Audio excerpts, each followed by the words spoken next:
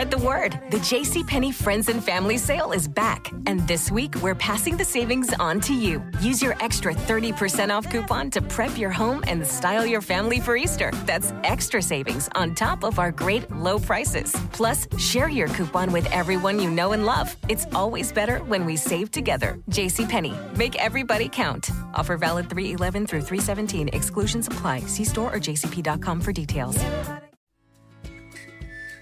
Hello, everyone. I'm meteorologist Sean Sublett, and welcome to Across the Sky, our national Lee Enterprises weather podcast.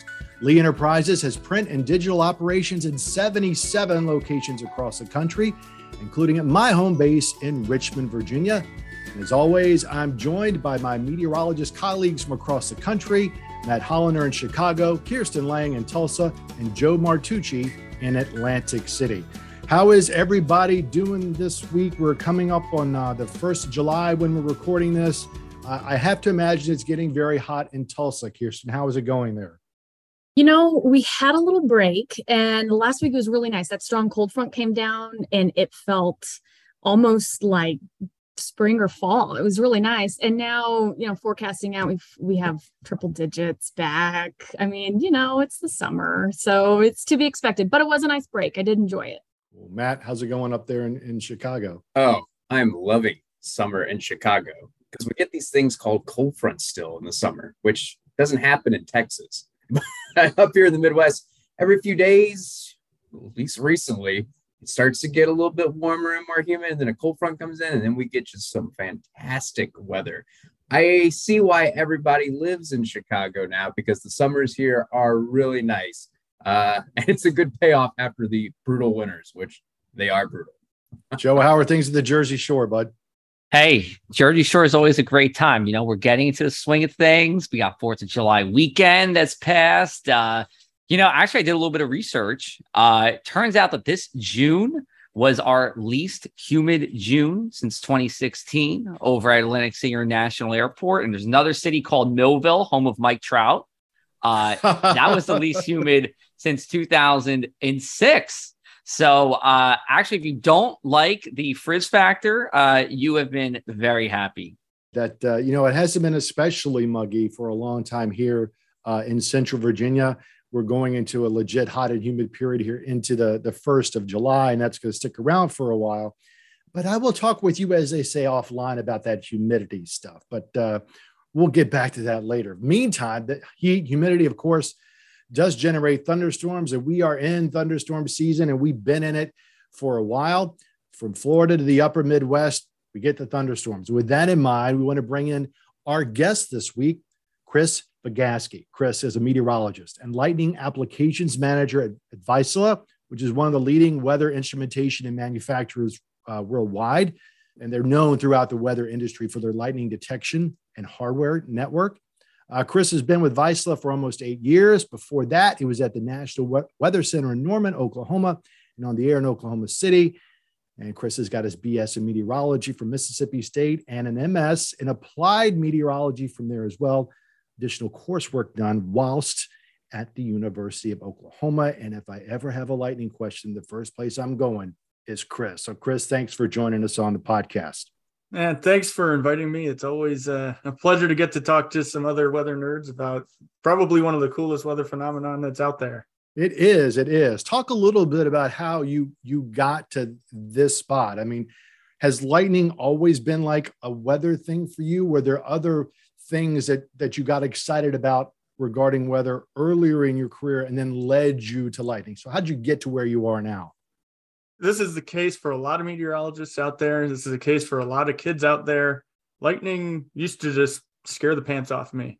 I was, growing up in Michigan, just a little bit north of Detroit, and thunderstorms would roll in and I'd be terrified. But that got an interest going in weather and in meteorology. So, from the time I was 5 or 6, I started reading about the weather, started meeting the local meteorologists in the Detroit area, and that kind of got me on my path into meteorology, where I then headed down to Oklahoma, which is always in the top 5 for lightning around the United States.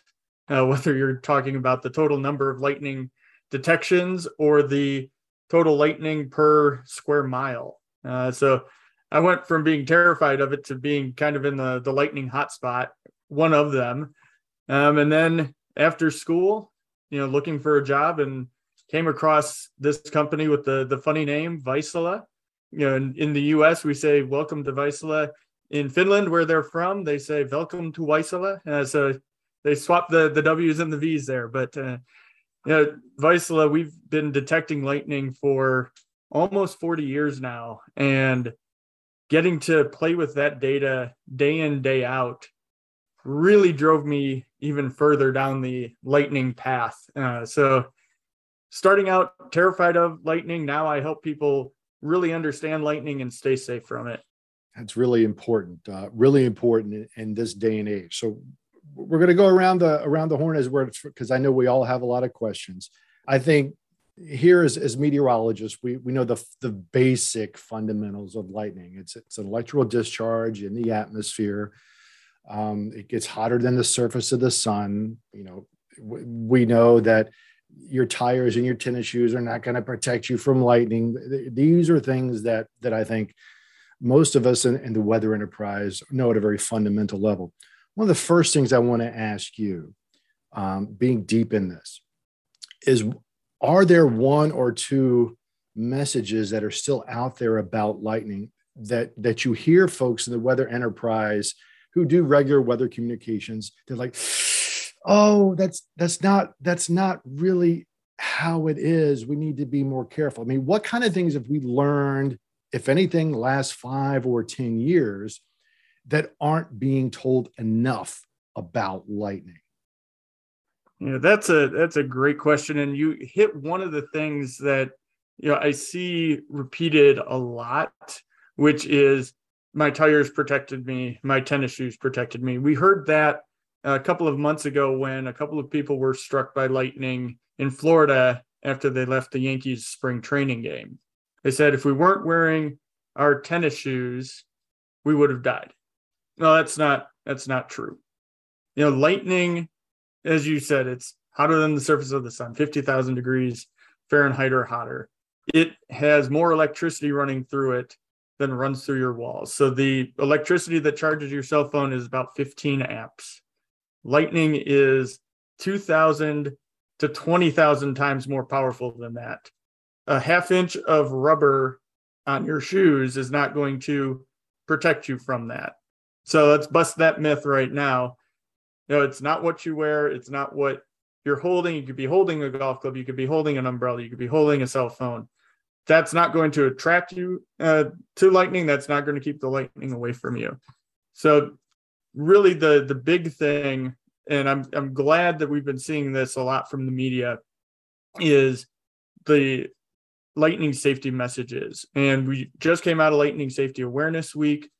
The lightning fatalities in the U.S. have been coming down substantially. We're now averaging around 17 a year in the last few years, down from 50 to 55 a year just at the beginning of 2000. So when thunder roars, go indoors.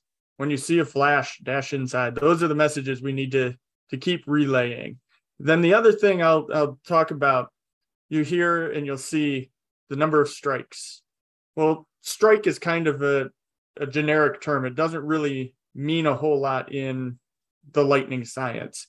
So when you look outside and you see lightning flickering, that whole flickering process is what we call a flash. So when you see the lightning flickering, it's a lightning flash. And that is made up of lightning strokes. Those are the individual lightning channels that are what we detect and what we see as the lightning coming down out of the sky. And a lightning flash can be made up of 1 to 20 to sometimes 40 strokes.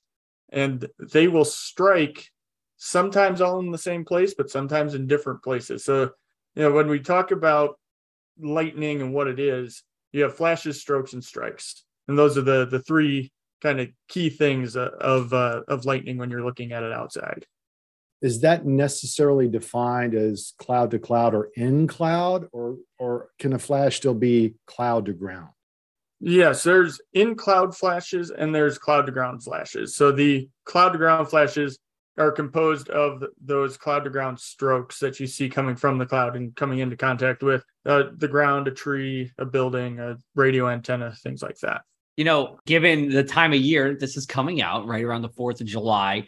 I know you shared something on Twitter when I was doing a little research on you that showed a pretty big spike in the number of Western wildfires due to fireworks on the 4th of July, which are due to a human source. I know it's not particularly related to lightning per se, but you look at this chart here that I'm looking at, and you look around the 4th of July, there might be, 30 or so fires just started by lightning between 1992 to 2015. But then the number of fires started by a human source on the 4th of July is north of about maybe 1,100. I just want to know if you could talk about that a little bit and how that relates to lightning, and when is lightning most likely to start wildfires during the year in the West, which we always have to talk about. Yeah, that's a great question. We've had some fires started here just recently in Colorado because of lightning.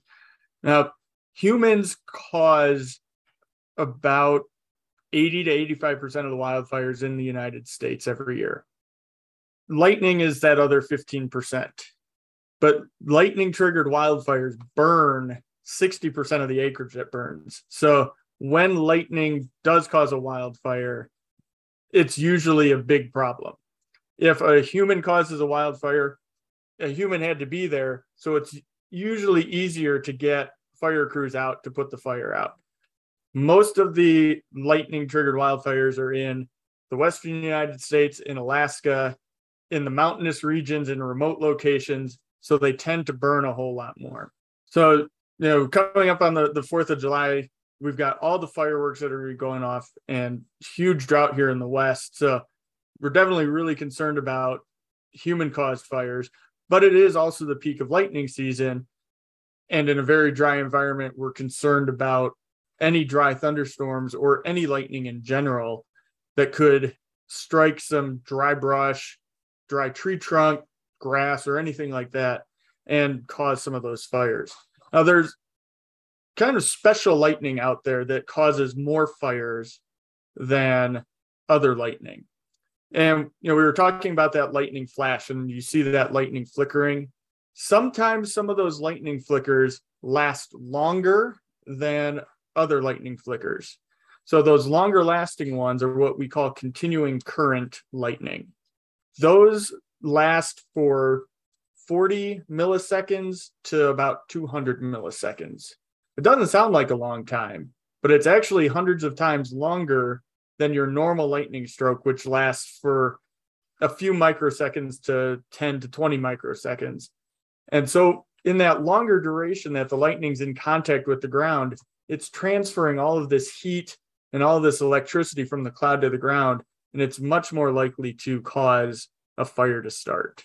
So to be able to identify that, which we're becoming more and more able to do that, especially with the National Lightning Detection Network, we're able to help meteorologists, wildland managers, and others out there to really pinpoint where the most damaging lightning could be so that they can get crews out to do investigations before the fires get too large or before you have substantial damage.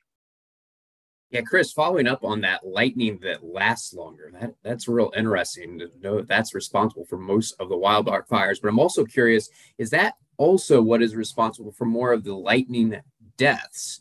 And I think if we could just kind of chat about lightning fatalities, what is the big cause for lightning deaths? What is the main trigger there? Is it the actual lightning itself, or is it a particular activity that people are doing? What leads to the greatest number of lightning deaths? The Lightning Safety Council and others that are working with respect to lightning safety, we're trying to dig more into what are the causal relationships, and is one type of lightning worse than the other necessarily. The key message that we want to get across with respect to that is that all lightning is going to be dangerous. So anytime there's lightning in the area, you do want to be inside, away from that lightning.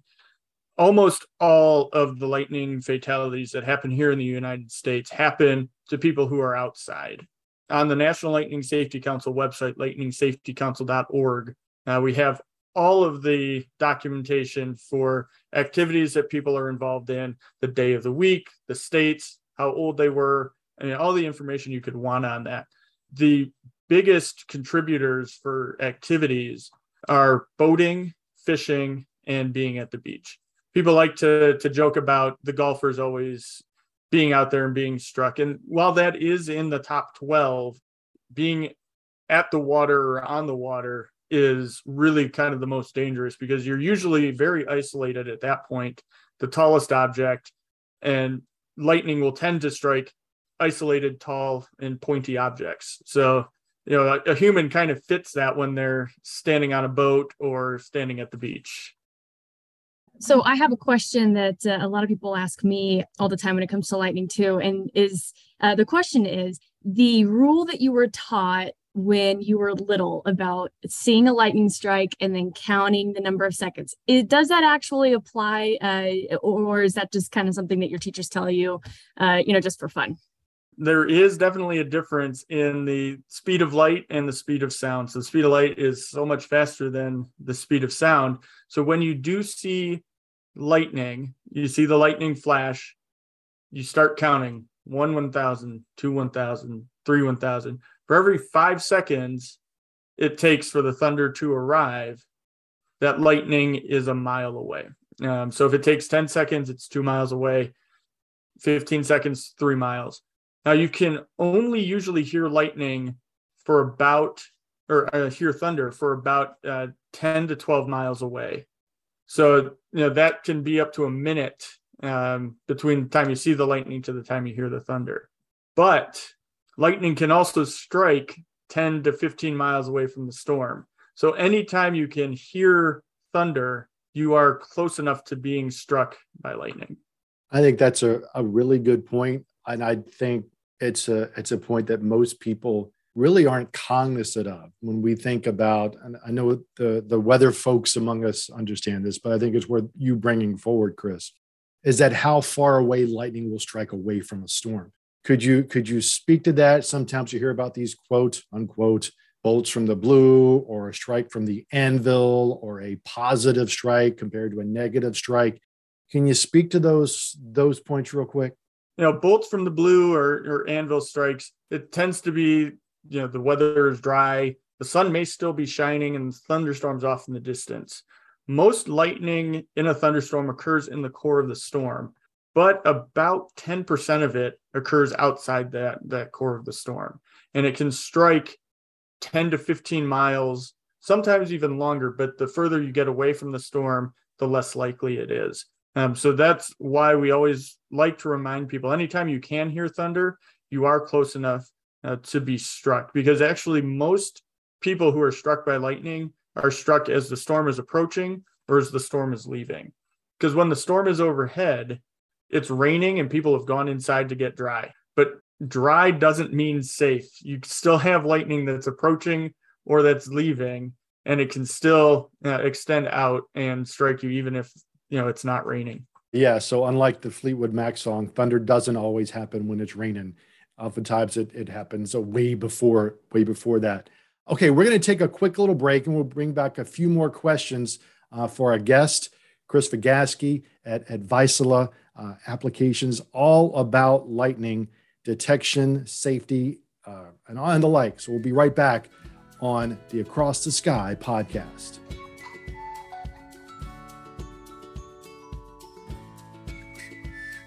And welcome back, everyone, to the Across the Sky podcast. We're here with Chris Vigaski, Vaisala Lightning Applications. Or actually, that's not like, you do a lot of stuff there, okay? But lightning is what you are known for in this line of work before anything else.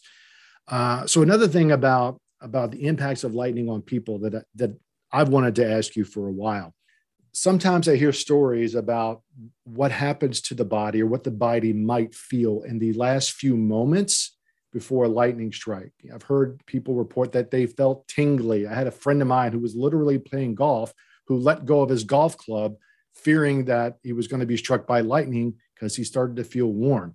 Are there any oh my heavens, I have 2 seconds before I'm going to get struck, clues that you might get from your environment? Or is this all just a bunch of stories? No, it's definitely not stories. And I've seen recently some people in Colorado who were on a hike, and they were up on a 10,000, 12,000 foot ridge here, hair standing up on end. There's a real famous picture from back in the 1970s of a couple of people whose hair was standing up on end. I have a friend who's a PhD meteorologist out of the University of Oklahoma. He's been kind of traveling the national parks in the West here the last couple of weeks. They were out in Death Valley, and believe it or not, Death Valley does get lightning, and there were storms in the area, and his dad was pointing, and there was a buzzing coming from his finger.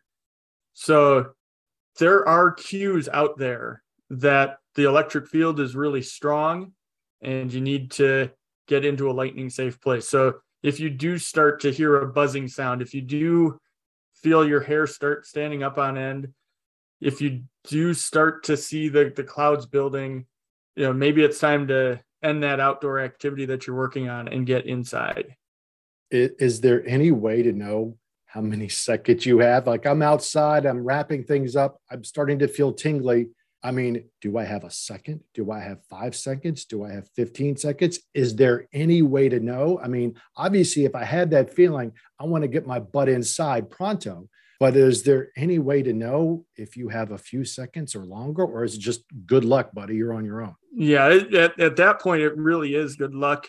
In the lightning science, the science is not at the point where we can predict when and where lightning is going to strike. There are people who will try and tell you, we've got this sensor that will tell you when lightning is going to strike so that you can get in before the lightning happens. Don't believe that. We cannot predict when and where lightning is going to strike. So when you do start to hear the thunder, you start to see the lightning, you see the clouds build up, heaven forbid your hair stands on end, get inside, because you don't know if it's going to be 1 second, 1 minute, and it only takes one strike to cause permanent injury or even kill you.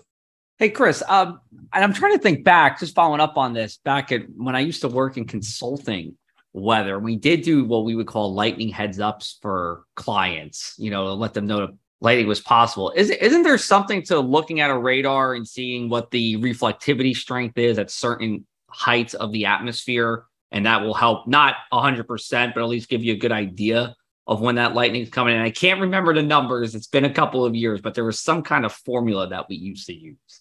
Yes, you can look at different things like the reflectivity thresholds at a certain temperature value, usually between -10 and -30 degrees. Or you can look at electric field strengths or other characteristics. In the U.S. Space Force down at Cape Canaveral, they have a really long list of lightning launch criteria that they use to decide whether you can go for launch. And I've been in the room with them as they've been going through all their launch procedures before launching a rocket. And it's fascinating. But these are, again, all guidance, and they're not going to say at 10:22 and 30 seconds at 39.482 degrees north, -106.13 degrees west, there's going to be a lightning strike. The science isn't there yet. We're still trying to figure out exactly why some storms produce as much lightning as they do, or why some storms produce as little lightning as they do, and why it picks certain points. Lightning comes out of the sky at 200,000 miles an hour, so you're not going to avoid it when it decides to strike. So really, if you can see lightning approaching, you hear the thunder, you see a storm approaching, or if you're doing some weather consulting and you're watching a storm approach on radar, as the lightning starts getting closer, and when you get within about 8 to 12 miles, wrap things up and get inside. Just kind of going back to busting some of those myths that, people have a lot when it comes to lightning. We tell everybody, like we're saying, get inside, whenever this is happening, make sure you're safe.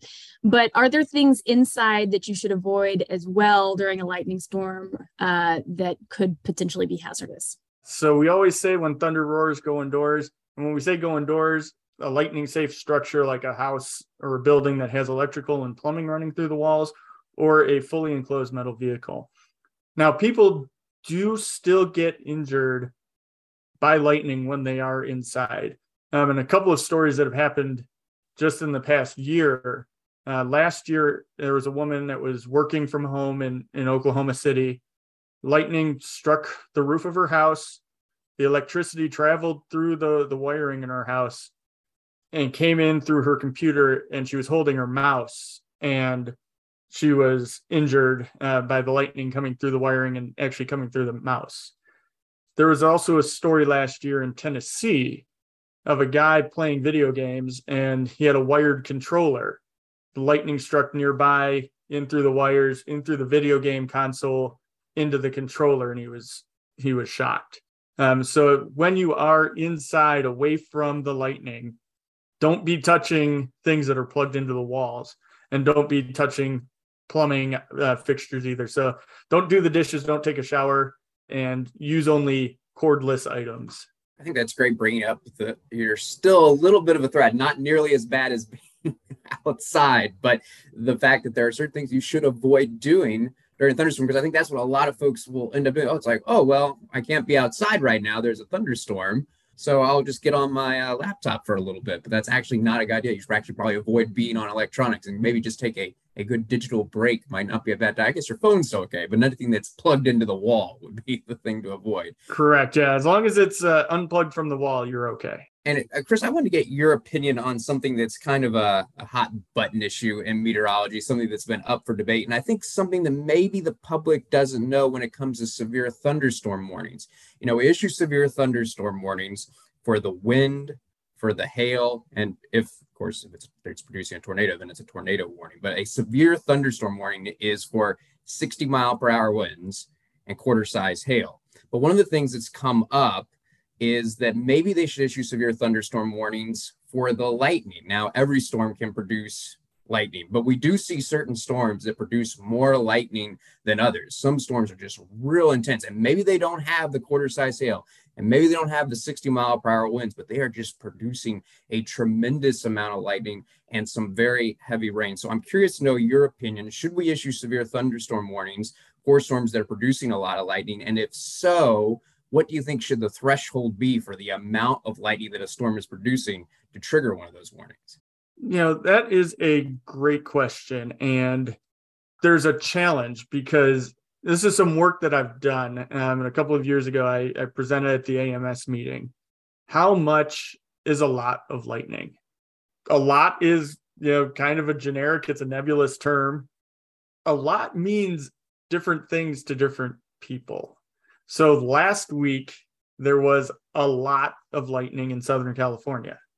And when I say a lot, there were 66,000 detections over about a 24-hour period from the National Lightning Detection Network. And that ranked in the top 2% or even the top 1% of storms in California. But that doesn't really register to somebody in Florida, where you get 15 million lightning detections every year. So, it's a challenge to go through and be able to say, we need to issue a warning because there's a lot of lightning with this storm. I've seen the Weather Service putting out special weather statements for storms that are producing, in their minds, what is a lot of lightning. And I think that's a good starting point. And Kirsten, I don't know if they do that in Tulsa, but I know in Oklahoma City, whenever we had a significant weather advisory issued for a thunderstorm, we put up the bug on the screen to say, there's a strong thunderstorm. But Oklahoma City is a little different animal when it comes to weather on the air. But really, the key takeaway message continues to be, anytime there's lightning around, don't put yourself into harm's way. And we've been doing such a great job with that. Last year, 2021, we only recorded 11 lightning fatalities in the United States, which is a record low.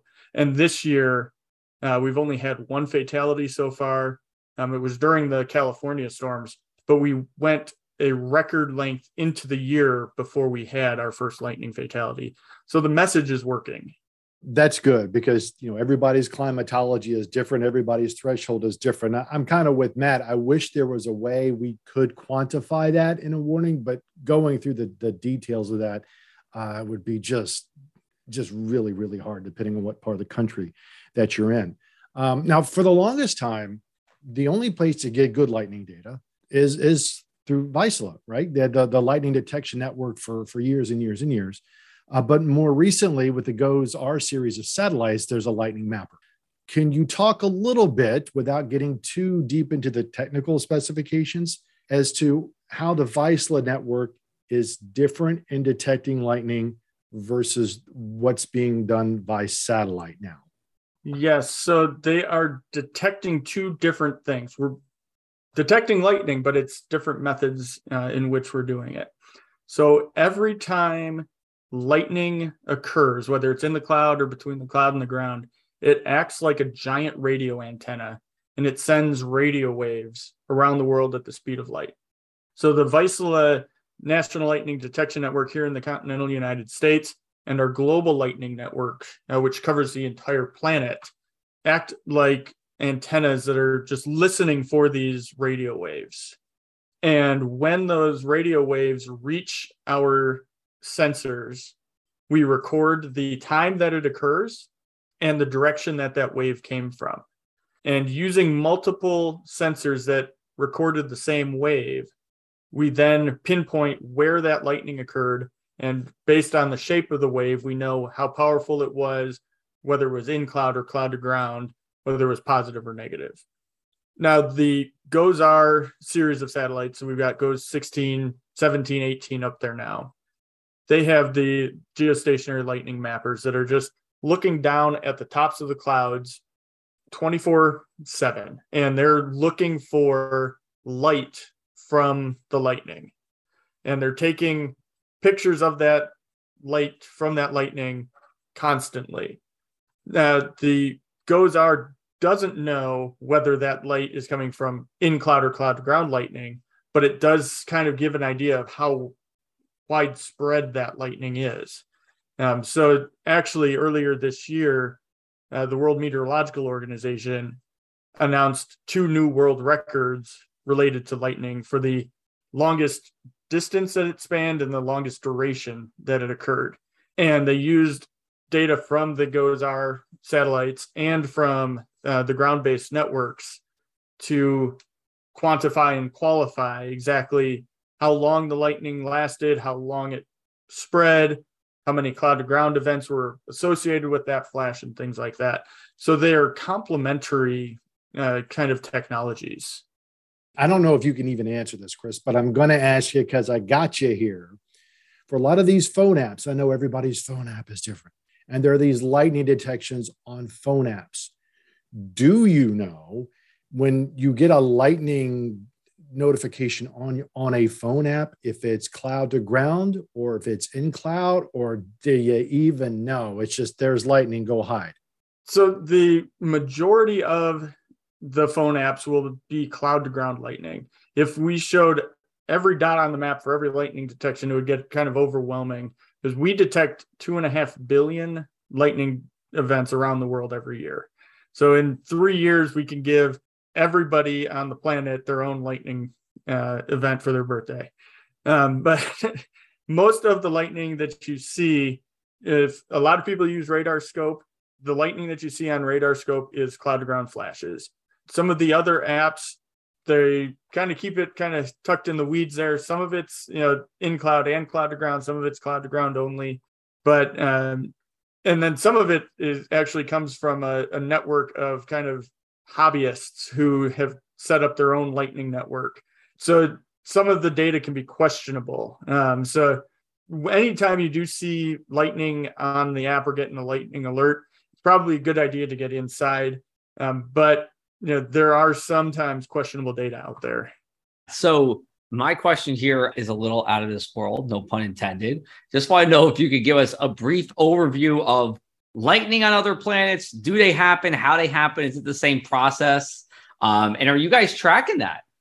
Yeah, so lightning does happen on other planets. It's been detected in Saturn. It's been detected in Jupiter. We all know the big red spot on Jupiter is this giant storm that's been ongoing for years and years and years. We've been able to see that lightning as satellites have kind of circled these other planets, gone past these other planets. Vizsla isn't involved in satellite detection of lightning, so we only do ground-based detection of lightning, but what we can do with ground-based sensors to detect lightning is incredible. In 2019, we detected lightning 30 miles from the North Pole. That set a Guinness World Record for the furthest north lightning on record. We've done some really cool stuff with lightning. We've got some really, really smart people that I work with who've basically invented most of the principles of lightning detection. And then I use my comparably smaller brain to figure out exactly how to use that data in new and exciting ways.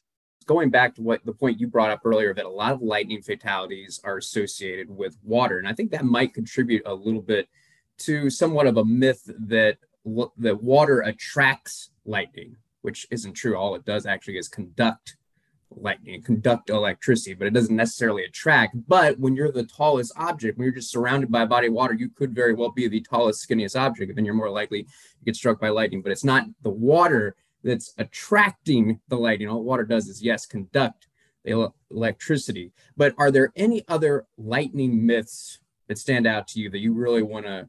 We did the tornado myth episode last week, so we're trying to knock out lightning myths as well. Are there any other lightning myths out there that you really want people to know about and know the facts about? Yeah, I think we've covered a few so far. So you can't predict lightning. The rubber on your shoes and the rubber tires are not going to protect you from lightning.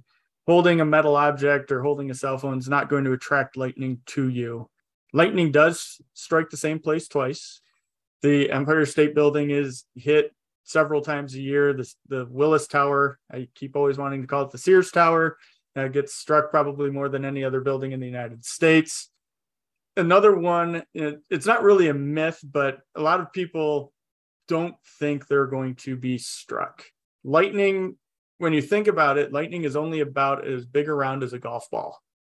And in the most lightning prone areas of the world, you get about 200 to 300 lightning events per square kilometer per year. So that would be take 200 to 300 golf balls and randomly place them around a 1 square kilometer area. And a square kilometer is about 18 football fields, something like that. So it's not going to strike a lot of places.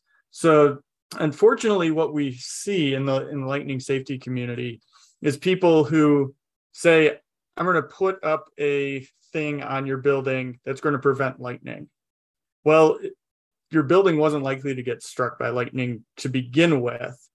So they say, I put this up there. We haven't had lightning strike. It works. And, unfortunately, I see this a lot of times, and I see it really frequently, unfortunately, at baseball stadiums. I went to Coors Field, and I have a reason for bringing up Coors Field. One, it's down the road from me. Two, I went to a game and I saw these lightning prevention systems, which really don't prevent the lightning, on the light stanchions. But, they put that up there and they say, we're going to be protected from lightning. Well, it doesn't work. I've seen, and we've detected lightning at baseball stadiums that have these devices up there. But that leads into another kind of a myth of I'm not going to be struck. And so people take risks because they don't think it's going to happen to them. And, we're seeing this very frequently at baseball games. I published a paper earlier this year that looked at lightning around Major League Baseball regular season games. 1 of every 14 games has lightning that's within 8 miles of the ballpark, which is an unsafe distance, as we've talked about. That happened last night. So June 29th, Dodgers and the Rockies were playing. There were multiple lightning strikes within about 4 miles of the ballpark. They even started clearing the stands because they were seeing the lightning, but they kept the game playing. It's something that we in the lightning safety community are really pushing on, is these large outdoor events and getting people to take the lightning threat seriously. because, as we say in hurricane season, it only takes one. As we say, in severe weather season, any tornado is going to be the worst tornado of your life. In lightning safety, any lightning strike that hits you is going to be the worst lightning you've ever experienced. So, again, anytime you hear thunder or have lightning in the area, get inside, get away from that lightning. Yeah. I mean, Chris, it's one of those things. I remember when my kids played Little League baseball and there'd be a thunderstorm coming around. We're in this big, flat, open area. And I'm a meteorologist. I'm like, these kids need to get off of the field. And these umpires are just like, well, I'll evaluate it. I'm like, and you have no idea what is going on. And I think that's one of the things that we need to keep reminding people of as meteorologists, as weather safety, enthusiasts, if you will, because, it's one thing if you want to go off and take some risks, but man, I don't want my 11-year-old kid out on that baseball field when there's a storm coming. He's inside now. In fact, the reality was we took him off the field and they called him out. But I'm like, you know what? I don't care. He's not going to get struck by lightning. So Chris, thanks. Thanks so much for spending some time with us this afternoon. We've been talking with Chris Vigaski of Vaisala, one of the leading lightning detection organizations. They've got the hardware, they've got the network that's been doing this line of work in lightning detection for all of my career, if not even a little bit before that. So Chris, thanks again for joining us today. Thanks for having me. Really appreciate the opportunity to get to share some really great information about, one of the really cool weather phenomenon that's out there. It is cool. And, a lot of us like cool weather phenomena, but we also understand sometimes the cool weather phenomena are also very dangerous ones. Chris, thanks again so much for joining us. We're going to have a few parting thoughts when we come back on the Across the Sky podcast. And welcome back to the Across the Sky podcast. We had a fantastic discussion about lightning with Chris Vigaski over at Vaisala. For those who don't know Vaisala, they've been doing lightning detection in our line of work for years. And there's always something new to learn about lightning. So it was really great having Chris with us. I'm going over all the interesting stuff that we talked about. And one of the things that struck me was how there's certain lightning strikes that cause wildfires more easily, the ones that last longer. And that lightning strikes are responsible for the majority of land that is burned, because they tend to occur in rural areas where the fire crews struggle to get to. So yes, technically people start more wildfires, but they tend to be closer to where the fire crews can get it. So ultimately, lightning strikes are responsible for the most acres burned, even though they start fewer wildfires. And there's a particular type of lightning that lasts longer that tends to cause those fires. So I thought that whole discussion was real interesting. Wasn't the percentage that he threw out 60% of the land that's burned is because of lightning strikes? I believe that was the percentage that was mentioned. The percentage, I think, was 80 to 85% are caused by humans, but 60% of the land burn is caused by lightning. And I didn't think about it that way, but it makes sense, because if you're a human and you cause the fire, you're more than likely to call the fire, forest fire service and tell them where it is, or they can track you, than just something natural that could strike at any time. And then you kind of have to find it. And, if you're in the West where it's pretty sparsely populated, you might not notice it for a little bit. Yeah, I thought that was interesting. Also, the lightning on other planet. Thought that was always good too. Yeah, he had a lot of just really great information. It was great talking to him. I'm with you, Sean. You can listen to him for a long time. And I think lightning just really, he said it too. It's just one of weather's great phenomenons, and people are really just intrigued by it just because it's so unique. It's one of those things that, we're still learning more about it. We know the fundamentals of it. You've got ice, you've got liquid, and, water is a polarized molecule. So you bump it up against, and you develop this electrical field, and boom. And, that the fundamentals of that are pretty well understood. But in terms of the impacts and where it's going to discharge into what location, that stuff is just, it's really, really so hard. And the other thing that I think was very important that he brought up, all of these like lightning prevention things, like, oh, we're going to put this thing up and protect the area from lightning. That's all bunk. That's all just bunk. The amps or the current is far, far too high for any of these little things on the ground to impact it. And I think that's very key. Yeah, things not to waste your money on. You can add that to the list, the lightning prevention stuff. That's good to know. And before we wrap, I want to get your opinions on should lightning be included in severe thunderstorm warnings? I'll start because I have given this some thought. I would like it conceptually, but I really have no idea how it would truly be incorporated with the idea that a lot of these pulses of lightning, where we'll get to this, you just have this massive discharge. It's 5 minutes and then it's gone. So by the time you warn on it, it's over. There are some exceptions, like with and y'all excuse me, with an MCC, a mesoscale convective complex, where it's very lightning intense for a very long distance. But when that's the case, you're also normally warning for high winds. So I hear what you're saying, and I want to think of a way to do that, but I can't think of a good way to really do that in an objective way that's going to work, regardless of whether it's Florida or Washington State, which are two vastly different climatologies for lightning. So I like that idea, Matt. I really, really do. But I have no idea how we'd implement it.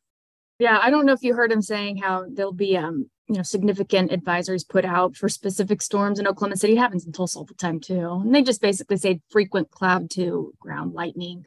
But yeah, I don't know if this is the right word, but how would you quantify that? How would you actually, but I think it's a great concept. I agree with Sean.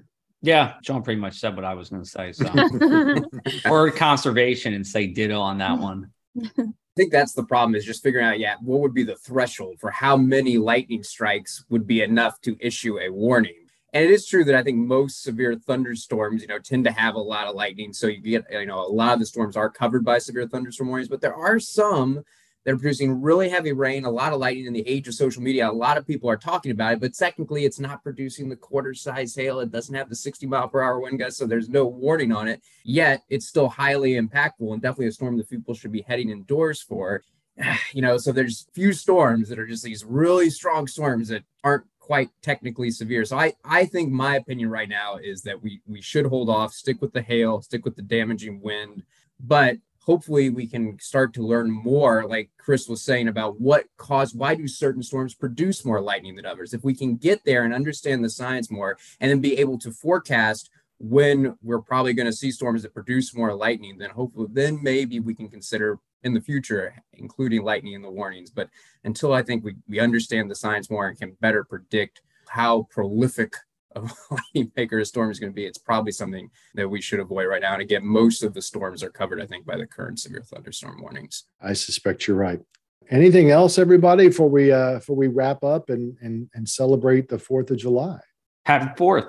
Happy 4th. And remember, heat safety and lightning safety. I think those are the two big ones for the 4th of July. Yeah, it's summer everywhere. So just, most people know this. Hydrate, stay in the shade if you can, get in the air conditioner if you can. If you start to get a little woozy in the heat, get out of the heat if you can. Don't overexert. All those things people have been preaching at you ever since you were 9 years old. Just keep them in mind. We don't want to send more people to the hospital because of heat as we go through the summer.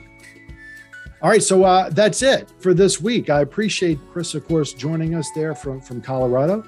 And for Matt Holliner in Chicago, Joe Martucci in Atlantic City, Kirsten Lang in Tulsa, Oklahoma, I'm Sean Sublett from the Richmond Times-Dispatch, part of the Lee Enterprises Network. Thanks for joining us. Have a happy and safe 4th of July from all of us at the Across the Sky podcast. We'll see you next week.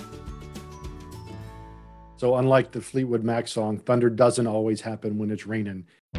At Strayer University, we see you striving to work harder and go further. That's why we provide you with the tools you need to get there, like offering a brand new laptop when you enroll in a bachelor's program. So you can do your coursework anytime, anywhere, and always keep striving. Visit strayer.edu to learn more. Eligibility rules, restrictions, and exclusions apply. Connect with us for details. Strayer University is certified to operate in Virginia by Chev and has many campuses, including at 2121 15th Street North in Arlington, Virginia.